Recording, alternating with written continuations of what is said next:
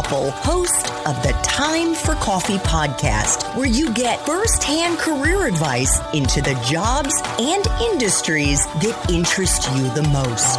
And before we start today's show, I have a quick favor to ask you. If you haven't already, I'd be incredibly grateful if you give us a rating and a review on iTunes. And if you're like me, you need to do it now because you'll forget later and because it's the best way to help others who may be in search of career advice to find this free resource. So press pause if you haven't done it and do it right now. I'll wait. Thanks so much and enjoy today's show. Hey there, Java Junkies. Welcome back to another episode of T4C. If you're interested in learning how to write a book and publish it in under a year, then this is the episode for you. Because my next guest is the founder of Manuscripts, one of the fastest growing private education companies in the US, and it's a community-powered writing and publishing program. Eric Koester's mission is to create 10,000 new authors in the next 10 years. He was named one of Fast Company's 50 most innovative people. He is also an award-winning adjunct professor at Georgetown University's McDonough School of Business. But Eric's journey to where he is didn't start in the startup world. He began his post-grad career journey in finance, then pivoted into law, and not long thereafter took the plunge into the world of startups, venture capital, and entrepreneurship. He is also the author of two wonderful books, Super Mentors, The Ordinary Person's Guide to Asking Extraordinary People for Help, and The Pennymores, The Curse of the Invisible Quill, which he co-authored with his 3 young daughters. Eric, welcome to Time for Coffee. Are you caffeinated and ready to go? We're ready to go. It might be a little cold, but I fight through it. Cold coffee isn't bad coffee. That's my philosophy. Hey, it's still kind of warm outside here in the DC area. It's a little refreshing to have some maybe semi-warm cold brew. Lukewarm brew. There we go. There we go. So, Eric, your LinkedIn profile says that your mission is to create 10,000 new authors in 10 years. Why? My whole entire life has been spent on trying to engage with ambitious people, whether that was in the startup world, whether that was in my corporate career. Particularly, I think what I started to realize when I started teaching in school and outside of it, that there is something really powerful about learning, right? Learning is an amazing thing. It's more not about the knowledge consumption, it's about the outcomes you want. What happened to me, the origin of this kind of obsession that I have with the power of a book, for me started when I did do my first book. So my first book I wrote when I was in my 20s. And it was this powerful thing for me. I mean, I didn't there was some bestseller list or something like that, but it changed me. People suddenly started to offer me opportunities on boards and I got to start my first company. All these things happened because of this book project. Fast forward about 10 years later, I got asked to teach at Georgetown, which, by the way, I wouldn't have gotten into Georgetown. So the fact that I get to teach there still surprises me. But it all had to do with this book, this thing that kind of demonstrated who I was, what I cared about, and that I had something to share. So I started teaching. I started teaching in the undergraduate program in the business school about how to start a company. And after 2 semesters of doing it, I found myself very unfulfilled because I was teaching all these students how to start a company, and yet none of them were going to start companies. So I said, I want to do something different, something that would matter. And I thought back to 10 years earlier for me. It wasn't starting a company. It wasn't getting some degree. It was all about this thing I created, this book. So 3 weeks before the new semester was to start, I made up my mind that I was going to make every student in that class write a book. Now, remember, these were not English students. They had no idea what they're signing up for. And I only had 3 weeks to figure out how the heck to do it. So I took my syllabus, which was how to start a company. I pushed Control F. And every instance of the word startup, I replaced it with book. And I went in. And I will tell you that moment of going up to those students and telling them in the first class that the only thing they were graded on this semester was writing a book was one of those moments that like is seared into my brain. I remember when I said, your grade is determined on writing a book. And I remember they looked at me like I had kicked their dog. It was like fear and horror, and they looked terrified about the whole thing. But I kept going. I was like, all right, it's going to be great. We're going to learn these things together. And I remember this very vivid moment after about 15 minutes of me kind of trying to convince them this was great, that a bunch of the students all kind of at the same time started taking out their phones.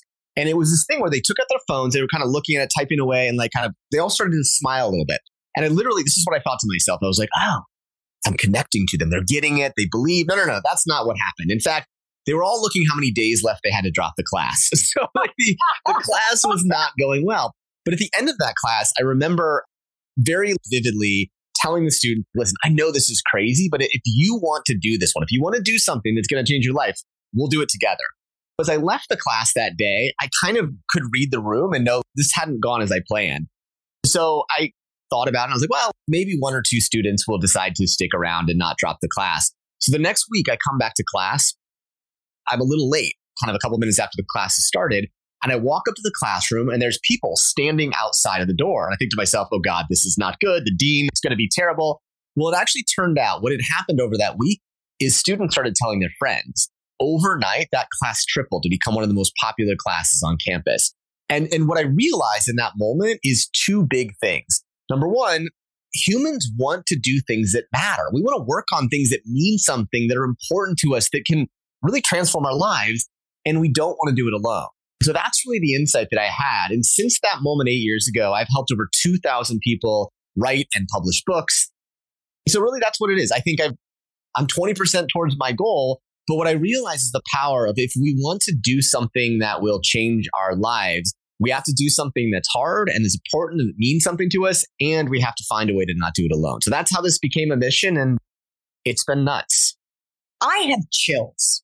I really do. Just thinking about what that must have felt like when you walked in the classroom and realized that you had triple the number of students who wanted to take your course. So what ended up happening at the end of that first semester? How many students actually wrote books? Yeah, it was wild, actually. So what was fascinating about it is not, yes, they all actually finished manuscripts, which was amazing. Most of these people had never written 5,000 words, and they all wrote 20, 30,000 words of content. But what was also fascinating is then, as part of that, I actually, once I started to see where this is going, I reached out to a friend of mine who happened to be a publisher. And I said, hey, I've got some manuscripts. I'd like to share them with you and what you think. And the notes came back, wow, these are really promising. Who are the authors? And I said, well, they're college students. And instantly they agreed to help us help them. We took those students, and a year later, the first 16 students from that class went on to publish. And then from there, hundreds more have gone on. But it's not only the book that's been powerful, it's to sort of see the other outcome. These students have gone on to win awards and start companies and do TED Talks. The outcomes are really what's most fascinating. I think what we started to see is it's not the book itself. I mean, the book, what changes in people is it changes what they believe is possible for themselves. It really unlocks their growth mindset. But the other part of it that's fascinating is the perception of them changes. So what we started to see is that when this student now who comes out and publishes a book, or professional, whoever it is, right now, most of my authors are people who are professionals. But what's happened is when you do something hard, so everyone in the audience understands, writing a book is one of the most difficult things that ambitious humans do. Objectively, it's almost 3 times more difficult to do than getting into Harvard. So basically, only about 1.3% of people that start a book will ever finish it. When you do this thing, now you are doing something that 80% of people in the world want to do, and only 1.3% of people do. So people see you differently. The opportunities come. And that's what happened to me. That interesting thing to me is suddenly I get opportunities to start companies, to serve on boards, to sort of teach at Georgetown. And it's because that you do something that is difficult and people perceive its value. And so that's what was fascinating. My students are now getting jobs in venture capital firms. They're working in elite places. They're speaking at the UN. They're getting hired. One of my authors' book is Steph Curry's book of the month in March. And it's all because of the fact that I think when we do hard things and we put them out in the world, people change the way they perceive us today. Oh my God, that literally makes me want to cry, Eric. To think that you are impacting so many lives in that way. I'm just thinking because so many students lack self-esteem. They don't believe in themselves. I think that's what is funny you say that. I view this as a mission because it's one of those things that my real job, I got this name on campus that students started calling me the book professor. They said, oh, you're the book professor, right? That's how they started to see me. And I think what I started to learn is part of what I do firmly believe that everyone should create something. And I think books are very, very powerful. Not everyone has to do a book, but I think a book is something that for a lot of us, it's this piece of our legacy. It means something. We have something to say. But I think a lot of what I learned about why have I been so successful at helping so many people who've been thinking about a book for a long time do it, the big reason, honestly, is because I believe that they can, and I want to help them until they do. Even you, right? We talked about you writing a book, and I ain't leaving until we write this thing, right? And I think that's a lot of it is, I think a lot of people have this thing, but they don't believe in themselves as much as I do. And it's a funny thing to say, but I certainly believe that with effort, with time, and with support, anyone can do something exceptional. Again, people around you believe in you, and that's where magic happens. I've worked with people who are 10 years old, literal 10-year-olds who've written and published books, people in their 80s, and everyone in between. And it's not that they're exceptional. It's not that they're sort of magical people. It's just that they sort of understand that you never write alone. And when you have that community behind it, that's what I learned, right? We want to work on hard things. We just don't want to do it alone. So when you see that, remarkable things happen. So you use the word magic twice in that answer. And I want to say not to be defensive about this at all, because I will write a book with you, Eric, with Manuscripts. I will.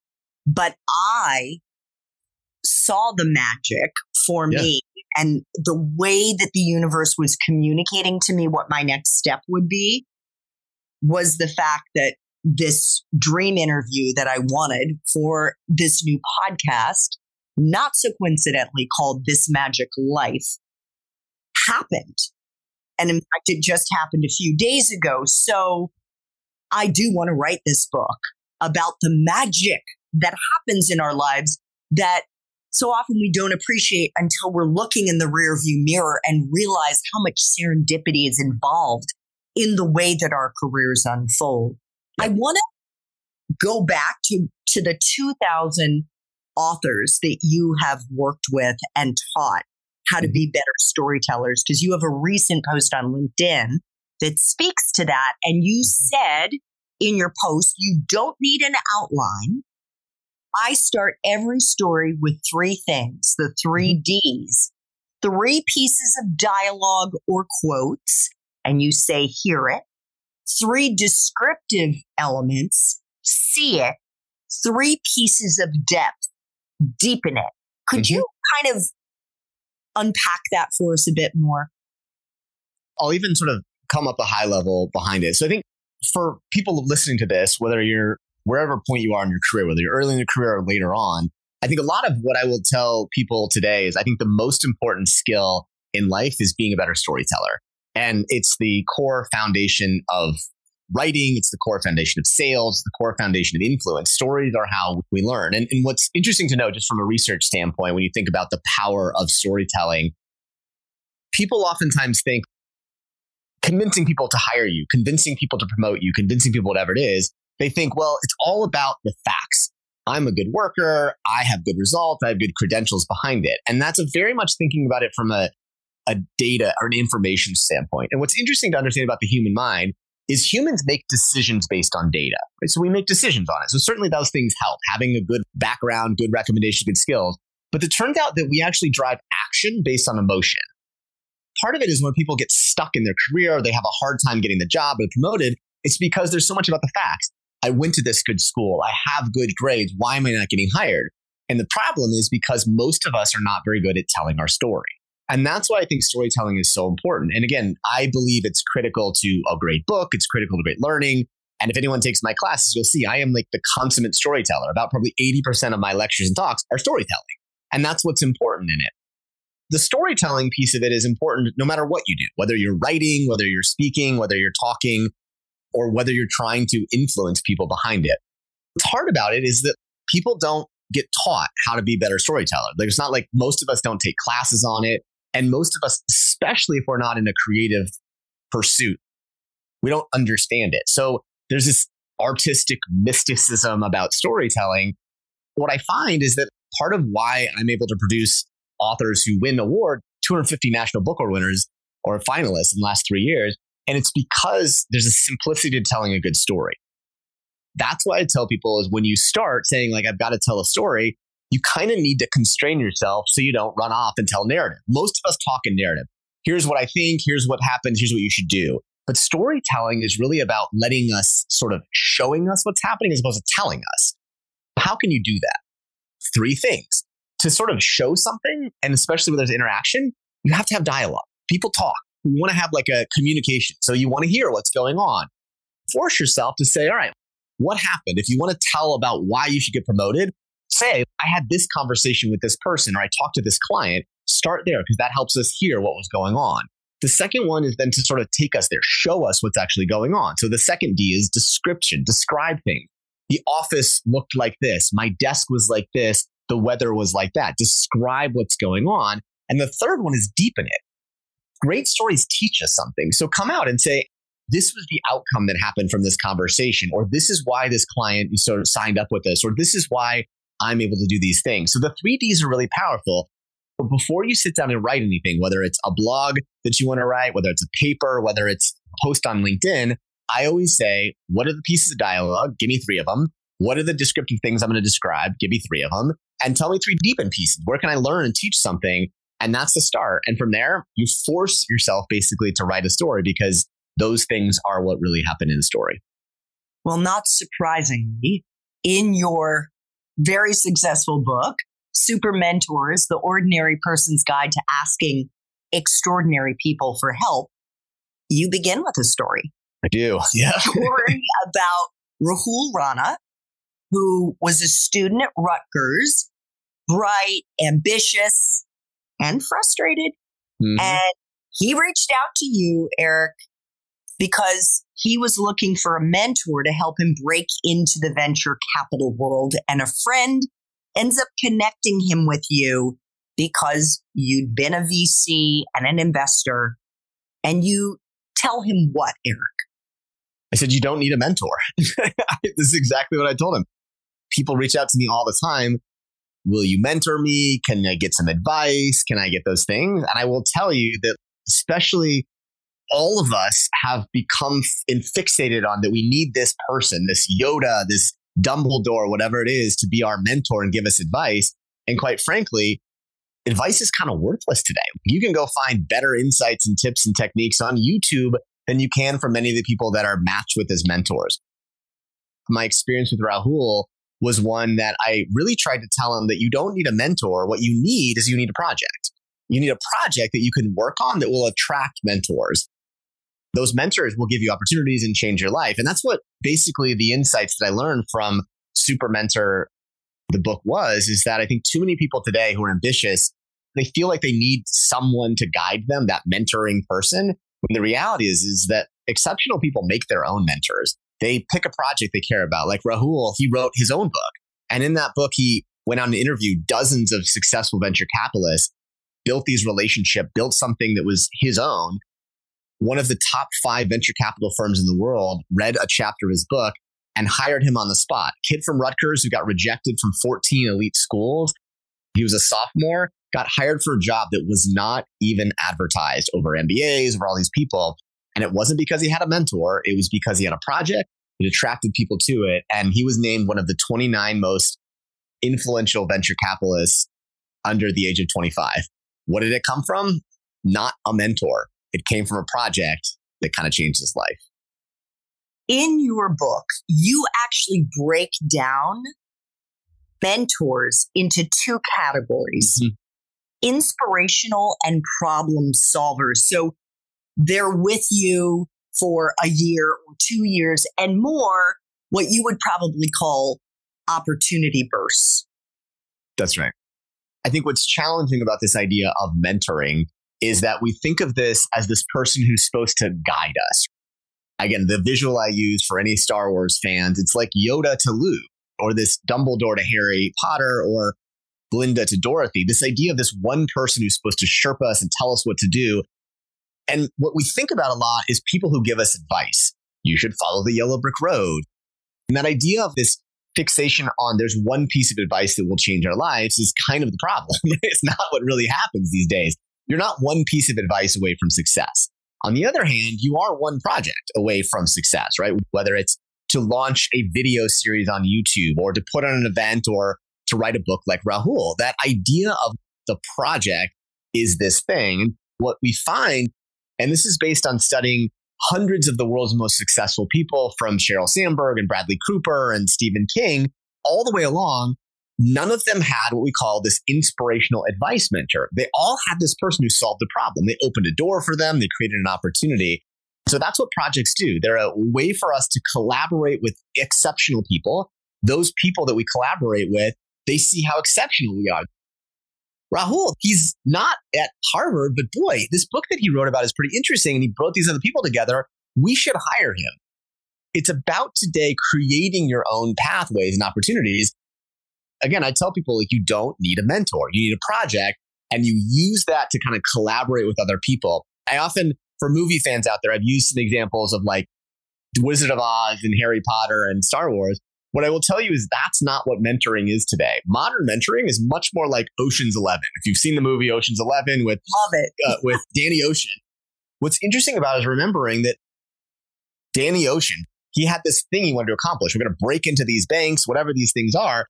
But it's not that he went out and said, hey, I need one person to help me. He built 11 people, these casual mentoring relationships, and used them along the way. So that's what modern mentoring is about having a cadre of people, a set of people that are in our lives that can give us the right opportunity at the right time. So you want to have that. And that's what modern mentoring is. And so for me, I believe that I've had at least 6 super mentors in my life, but they weren't people that I set out and said, would you be my mentor? And I don't even know if they would think of me as their mentee. It's about these kind of collaborative experiences that have unlocked opportunities for me and others. Beautiful. Talk about your advice to aim higher, ask smaller, and do it again. So you build your cadre of people that you can turn to either for inspiration or problem solving. And then what do the mechanics look like? I think that part of it is we oftentimes believe that this idea of finding a mentor is about the amount of time you spend with someone. So time is a very poor proxy for value creation from a mentor today. So just because someone who happens to be willing to spend an hour with us every week was willing to do it doesn't mean that that creates a lot of value. Sometimes it's quite the opposite. So just because they are accessible and willing to tell you advice doesn't mean that they are going to change your life. What I mean in this way is that part of what we want to do is when we have this project, whatever the project is, and in the book, we lay out 9 different projects that we see commonly. And this is something that, having studied thousands of people now, we know there's these 9 projects that are collaborative. They are high signal things that you can do. And quite frankly, they're perfectly able to demonstrate your passions. But once you pick that project, then you want to aim high to get those people into it. I go back to the example of Rahul. There weren't a ton of venture capitalists at Rutgers. There were some, but he didn't limit himself by his proximity. He said, I'm going to reach out to some really exceptional people. And he did. He reached out to dozens and dozens of them. Now, not all of them said yes, that I would talk to you, or said that they would do an interview, but enough did. The world is so accessible today. You can go on LinkedIn, you can go on the internet and find anyone. One of the people that Rahul reached out to was a guy named Josh Wolf. And Josh Wolf is arguably one of the premier venture capitalists in the world, especially on these moonshot style companies at Lux Capital. What's interesting about this one to know is I actually know Josh. Josh is someone that I've got to know. And so Rahul reached out to me and said, hey, would you introduce me to Josh? And I said, no, you don't need me to introduce you. And in fact, it's better if I don't. I'm going to show you a way so that you don't have to have me introduce you. If you're able to show your own gusto, your own hard work, your own creativity to do it, people respect that. I gave Rahul a process to do it, how he could do it, called the 5-minute favor. Do something kind for someone publicly and then reach out for your ask. Josh rescheduled on Rahul like 7 times after he agreed to the interview. Took a long time, all these things to do it. But when he did it, suddenly in 15 minutes, he added some really valuable stuff to Rahul's book. And then Rahul sent him the chapter that he was in before it was published. And within 30 minutes of reading that first chapter, Rahul had a job offer at one of the top 5 VC firms. What I mean by that is aiming higher is important. You want to say, hey, could I get you involved in this book? Could I have you on this podcast? Could I get you to speak at this thing? But then you have to aim high, but you want to ask small, right? We don't need someone to meet with us every week. And then you want to keep doing it time and time again. For Rahul, it looks like really successful, right? Oh gosh, like I got Josh Wolf. There's probably dozens of people that didn't reply. There's probably dozens of people that didn't lead to those things, but you don't need every one of them to hit. You just need one. And if you have a big enough surface area, you make it easy enough for them to say yes, the world's your oyster pretty quickly. Love that as well. I want to flash back now, Eric, to when you were a student. You went to Marquette University in Wisconsin and got a BS in not creative writing, but in finance and marketing. Did you know what you wanted to do with that degree when you graduated? I didn't, actually. I'll tell you a really interesting story on that one.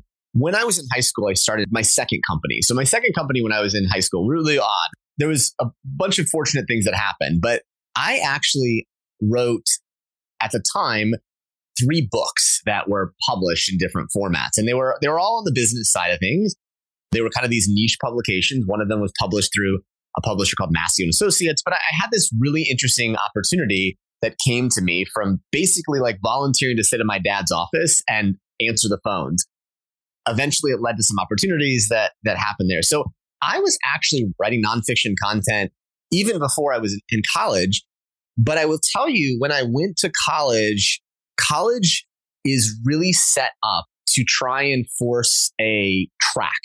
I was actually speaking at an event fairly recently, and this may come up as a bit controversial, but I was speaking to a bunch of university presidents, and one of them asked me, what is your advice, ye o rabble rouser, that you would do if you wanted to improve the education system? And I said, I would ban the major. I think majors are actually one of the biggest mistakes that exist out there. And the reason for it is because that's not actually how careers work. Only about 25% of people, did you just know this? Only 25% of people or less, 20-25%, depending on who you study, have a job that is related to their major. Most of us do not. What happens to people is they spend all this time and energy thinking about what their major should be, assuming that once they have it, then life is a success. But the reality is today is that most jobs are not things that have a major for them. They were going to be seeing. There's no major in artificial intelligence today, yet every one of us should be understanding these things. There's no major in blockchain, yet I think that's one of the future technologies. There's no major in digital writing today, right? But there should be. I think what's important to know is if I were to give anyone in this audience here who's in school right now my own advice, it would be this. I would encourage you to go to your dean's office today and say, I would like to create my own major. And I've met dozens and dozens of students. I've worked with thousands now. And if I had to tell you one trait that tells me the most interesting ones that I would bet money on that they're going to be successful, it's students who had the guts and the creativity to create their own major. Find ways to build those things. Most schools have a way to do it. It's just that you have to do a little bit of extra work. But what it does is demonstrates that this is my own path I'm going to do, opening up new opportunities for you. But the second thing that's really interesting is it gives you something really fascinating to talk about.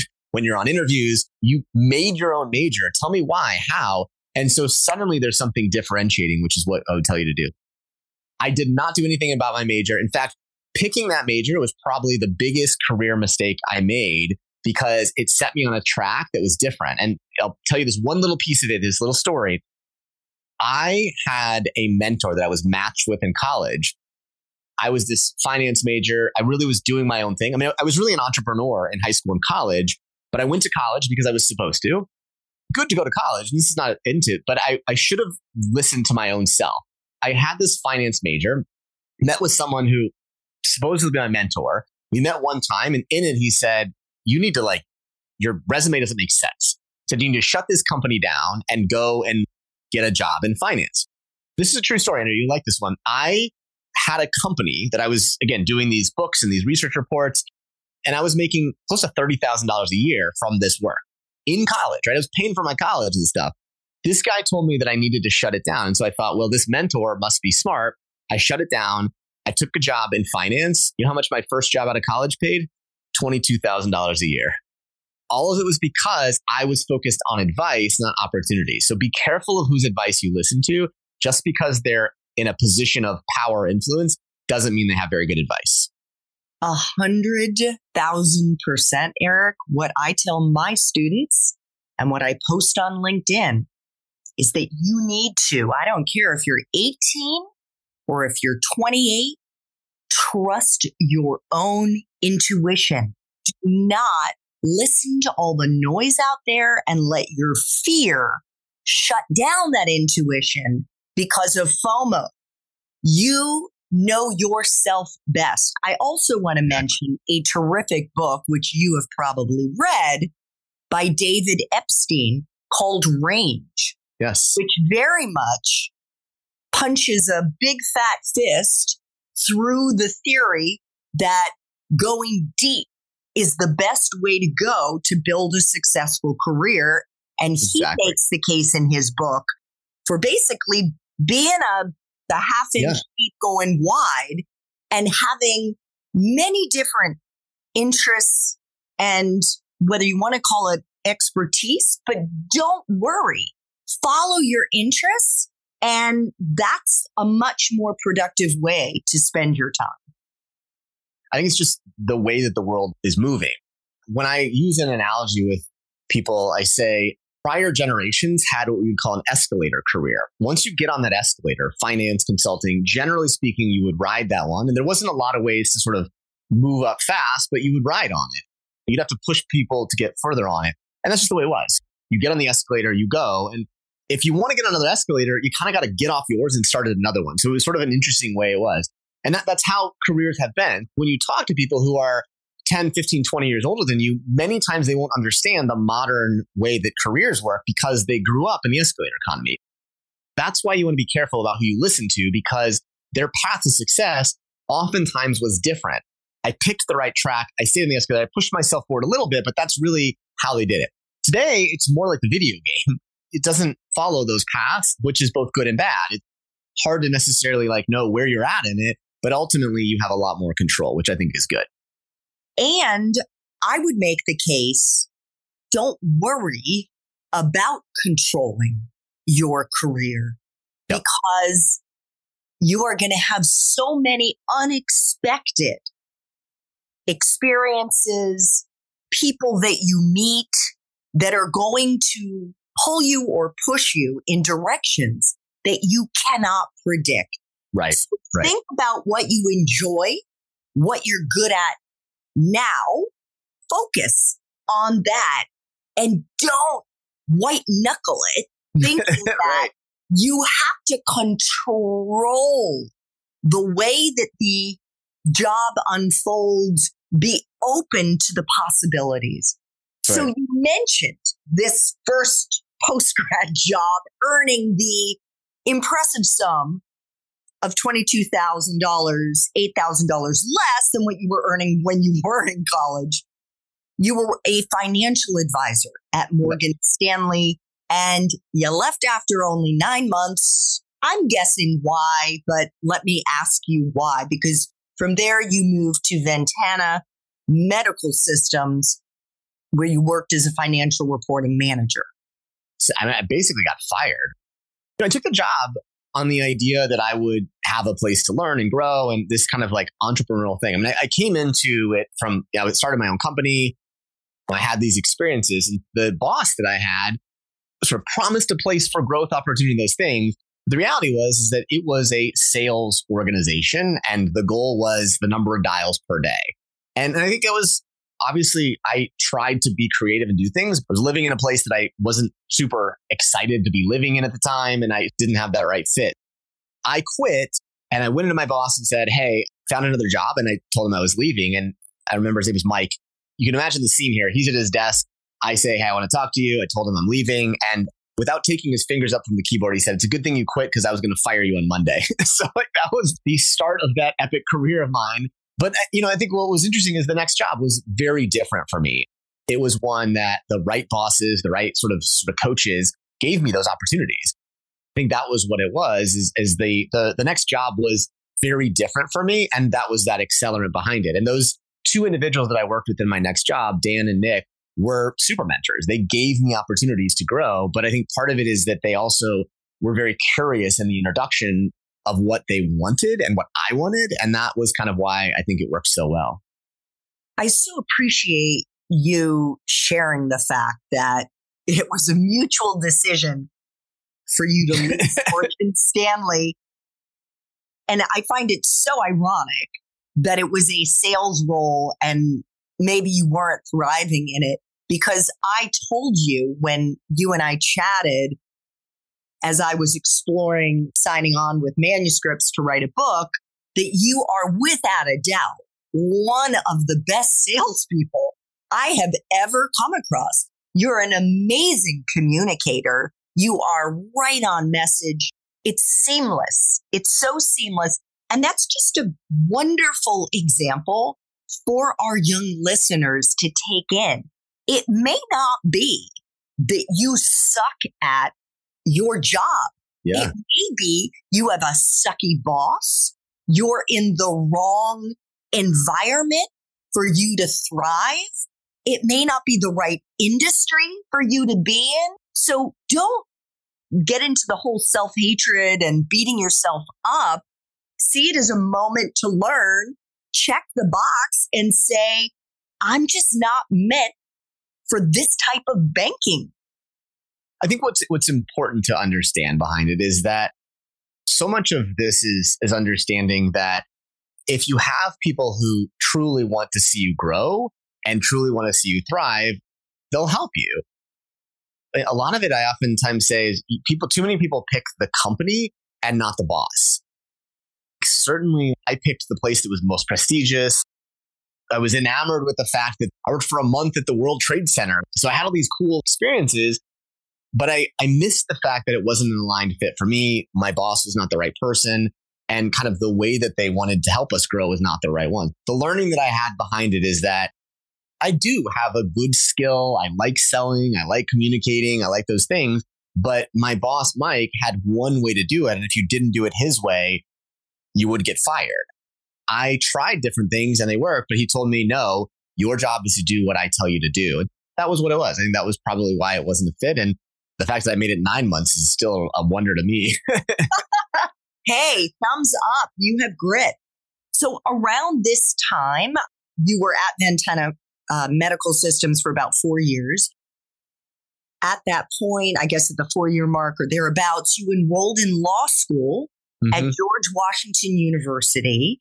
Why did you decide that law school was the path you wanted to take? It was a very rational choice at the time. I really thought about it as a very thoughtful next step behind it. I was ambitious. My goal was to be an executive at a large company one day. That was my goal. I want to be a CEO of a large company. I was at that point in my career, my mid-20s, where you think about graduate school. What I was thinking about was, what is the path that's going to get me there? So I did this research. I looked to see the number of Fortune 500 CEOs who had a graduate degree from law schools or from MBA programs. And it turned out more of them were lawyers. So that's why I did it. It was a really powerful skill set for me to learn. I wound up practicing law for about 5 or 6 years, had a really great experience there. And that kind of set me up to become an entrepreneur and start my own companies and be an executive. So that was kind of the path why I did it. It could have played out probably in many different ways, but that was certainly the logic that I went through and I enjoyed it. It was a fun 5 years. As you intimated there, you went to work for a couple of different law firms. At the second law firm, Cooley LLP, you ended up going to a startup weekend. I don't know if our listeners are familiar with that. I know you can certainly explain what that is. And you launched your first startup out of that, learned that name, and it was acquired. It was bought. Super crazy. So you were hooked. goes back to the origin of Super Mentors, right? That project. So that project was one that I didn't leave the law firm and say, I'm going to go start a company. I went and spent a weekend working on a project, and I built relationships and friends and connections and all those things. And so that project was what led me to, meet a guy who has become a longtime friend and collaborator, the guy who bought the company, his name's T. McCann. All these interesting things happened, but it didn't start by me saying, I'm going to take some risk. I clearly wanted to do something else at some point, but I didn't quit the law firm world and say, I'm going to start a company. I said, I'm going to work on this project. And that project led me to another project and led me to another one. But I think that's the thing, is that projects to me are the single most important thing that all of us need. And I think if you don't have a project you're working on, you're missing out on an opportunity to learn, you're missing out on an opportunity to network. That's what leads to these inflection points. One of the things that's been in the research from Super Mentors is I studied about 6,000 people from the Forbes 30 under 30 list, people who are exceptional 20-somethings. And I wanted to figure out what tied them together. And the thesis was, well, maybe they all go to really good schools. It wasn't the case, actually. Only about 16% of them went to top 10 schools. They went to 600 different schools. So it wasn't school that was that thing, the network of that one that mattered. I thought maybe it was graduate school. Okay, I go to a fine undergrad, but I try to get into a better graduate school. Couldn't be further from the truth. In fact, what was interesting is more people on the list didn't go to college or dropped out than actually went to graduate school. So interesting that wasn't that. It wasn't even starting a company. Some of them did start companies while they were in college, but many of them started later in their mid to late 20s. The biggest core thing that we found is around 84% of them had one of these demonstrated projects. They were people who were working on a project in addition to the other stuff. I have this thing that I'm doing, and I'm doing this podcast. I have this event series I'm putting on. That's kind of what happened to me as I look back at those inflection points in my life. And at the core of all of them is a project. So you have since become a serial entrepreneur since that first startup weekend experience. Someone I interviewed on Time for Coffee a few years ago and has become a good friend of mine shared something that his music professor told him when he was a kid. He said, Steve, there are only 12 notes. It's how you arrange them that makes the music. And Steve went on to say, actually, there are 13 notes because silence is a note. And I think so often when I speak to people in a variety of different professions, I'm seeing the notes that are just being reorganized in different ways to create new opportunities. Too many people think that there's just these things, these paths, this one way behind it. So much of life is about resilience, is about trying new things, about problem solving. So I think a lot of the most interesting people I meet have stories similar to me about getting fired from their first job almost, or basically not picking the right path.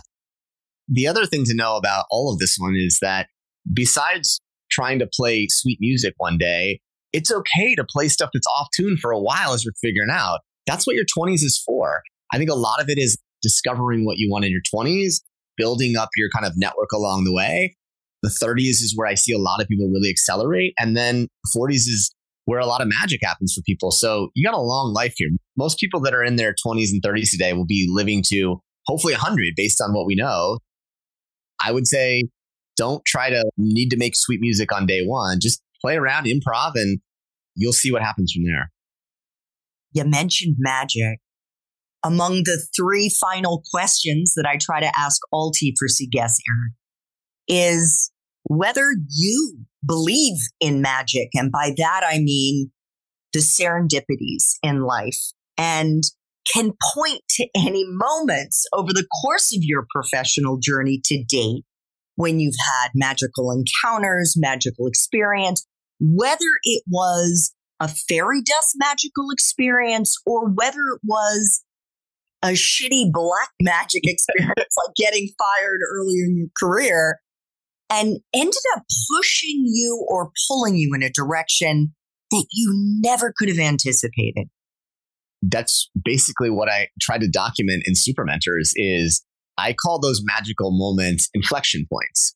And I think that when you actually go back, and it's an exercise I encourage everyone to do, is to go back and look for those magical moments. But they're moments where your life is going on one way and suddenly something happens. And when you study people who succeed, they all have them. And usually what's at the core of them is people making their own magic, which is usually a project and a connection that they build to some human, that combination of soup, that project that you're working on, collaboration with a set of people leads to these magical inflections. Your goal is not to have a steady progress. It's to have these bursts of opportunities that happen. And that's what, to me, magic is in life. So the other question that I ask all guests is if they would share a time in their professional life when they struggled, when they failed, when they face planted. You already alluded to the time you got fired at age whatever it was, 22, 23. Yep. But the most important part of this story, Eric, is how you persevered. And if there was a lesson that you learned in the process. I've had other moments. I've had a startup that I started where I was fired by my co-founder. So these things happen. People believe that success is this steady thing behind it. But I think the most important thing I would sort of say that I've learned from it is that if you are not getting fired or getting rejected or getting turned down or whatever it is, you're not trying hard to do something different. You're not trying hard to do something ambitious. My biggest moments in life, oftentimes those inflections came out of that. I was fired by my co-founder because the business wasn't working. And that led me to take time to work on a project with Steve Blank that led me to Georgetown and led me to this book class. That's what happens. It's not this thing like rejection is this thing. Rejection is this chance to learn and rebound. And that's kind of what success is. It's not what you do. It's how you respond to what does happen to you. I can't believe it was Steve Blank. I actually had the joy of interviewing Steve on Time for Coffee. What an incredible man. He's the lean startup guy. Fail fast. All right. Final question. If you could go back to Marquette and do it all over again, but based on the wisdom you have now, what advice would you give yourself? I really, really enjoyed the experience of it. I was the student body president. I was very involved in leadership. I don't know if I would do something different because it's really hard to think about those things. But I think the biggest part of it is I would sort of say, drink it in, do all these things, try stuff, do crazy stuff behind it. I had a lot of really fun, interesting memories from the process. I think probably the biggest thing that I would do differently potentially is I would try to engage with more people who are not on campus, more alums, more connections in that sort of way. Use this as an opportunity to build your network outside of the campus beyond that one. Especially today, the value that you can get from those affinity-based communities is huge if you give yourself the chance to build those relationships. Eric, where can our listeners find you? Google my name. I'm pretty easy to find. If anyone's interested in chatting about a book one day, you can come and find more about me at manuscripts.com. Or my website is erickoester.com. But I'm out. You can find me pretty easily, and I'd love to connect with people. Don't ask me to be your mentor. Ask me, I've got this project I want to do. Can you give me some insights on how to do it well? And that will lead to some magical things between us. Eric's more recent book, Super Mentors, The Ordinary Person's Guide to Asking Extraordinary People for Help. I think you're going to want to get it and read it and learn from it. And his other wonderful book, The Penny Wars, The Curse of the Invisible Quill. You can give it to a younger brother or sister, a cousin, maybe even read it yourself. You never know. Eric, I want to thank you so much for making time for coffee today with me and the Time for Coffee community. I so admire what you are doing, what you have done, the mission that you have. And I'm incredibly grateful for you for making time to speak with us today. You too. More soon, and keep being magical. Thanks so much for listening to this latest episode of T4C. And if you're interested in learning more about my coaching services for confused college students and recent grads, feel free to check out the Time for Coffee website under the coaching tab at time, 4coffee.org, or text me at 202-236-5712. That's 202-236-5712.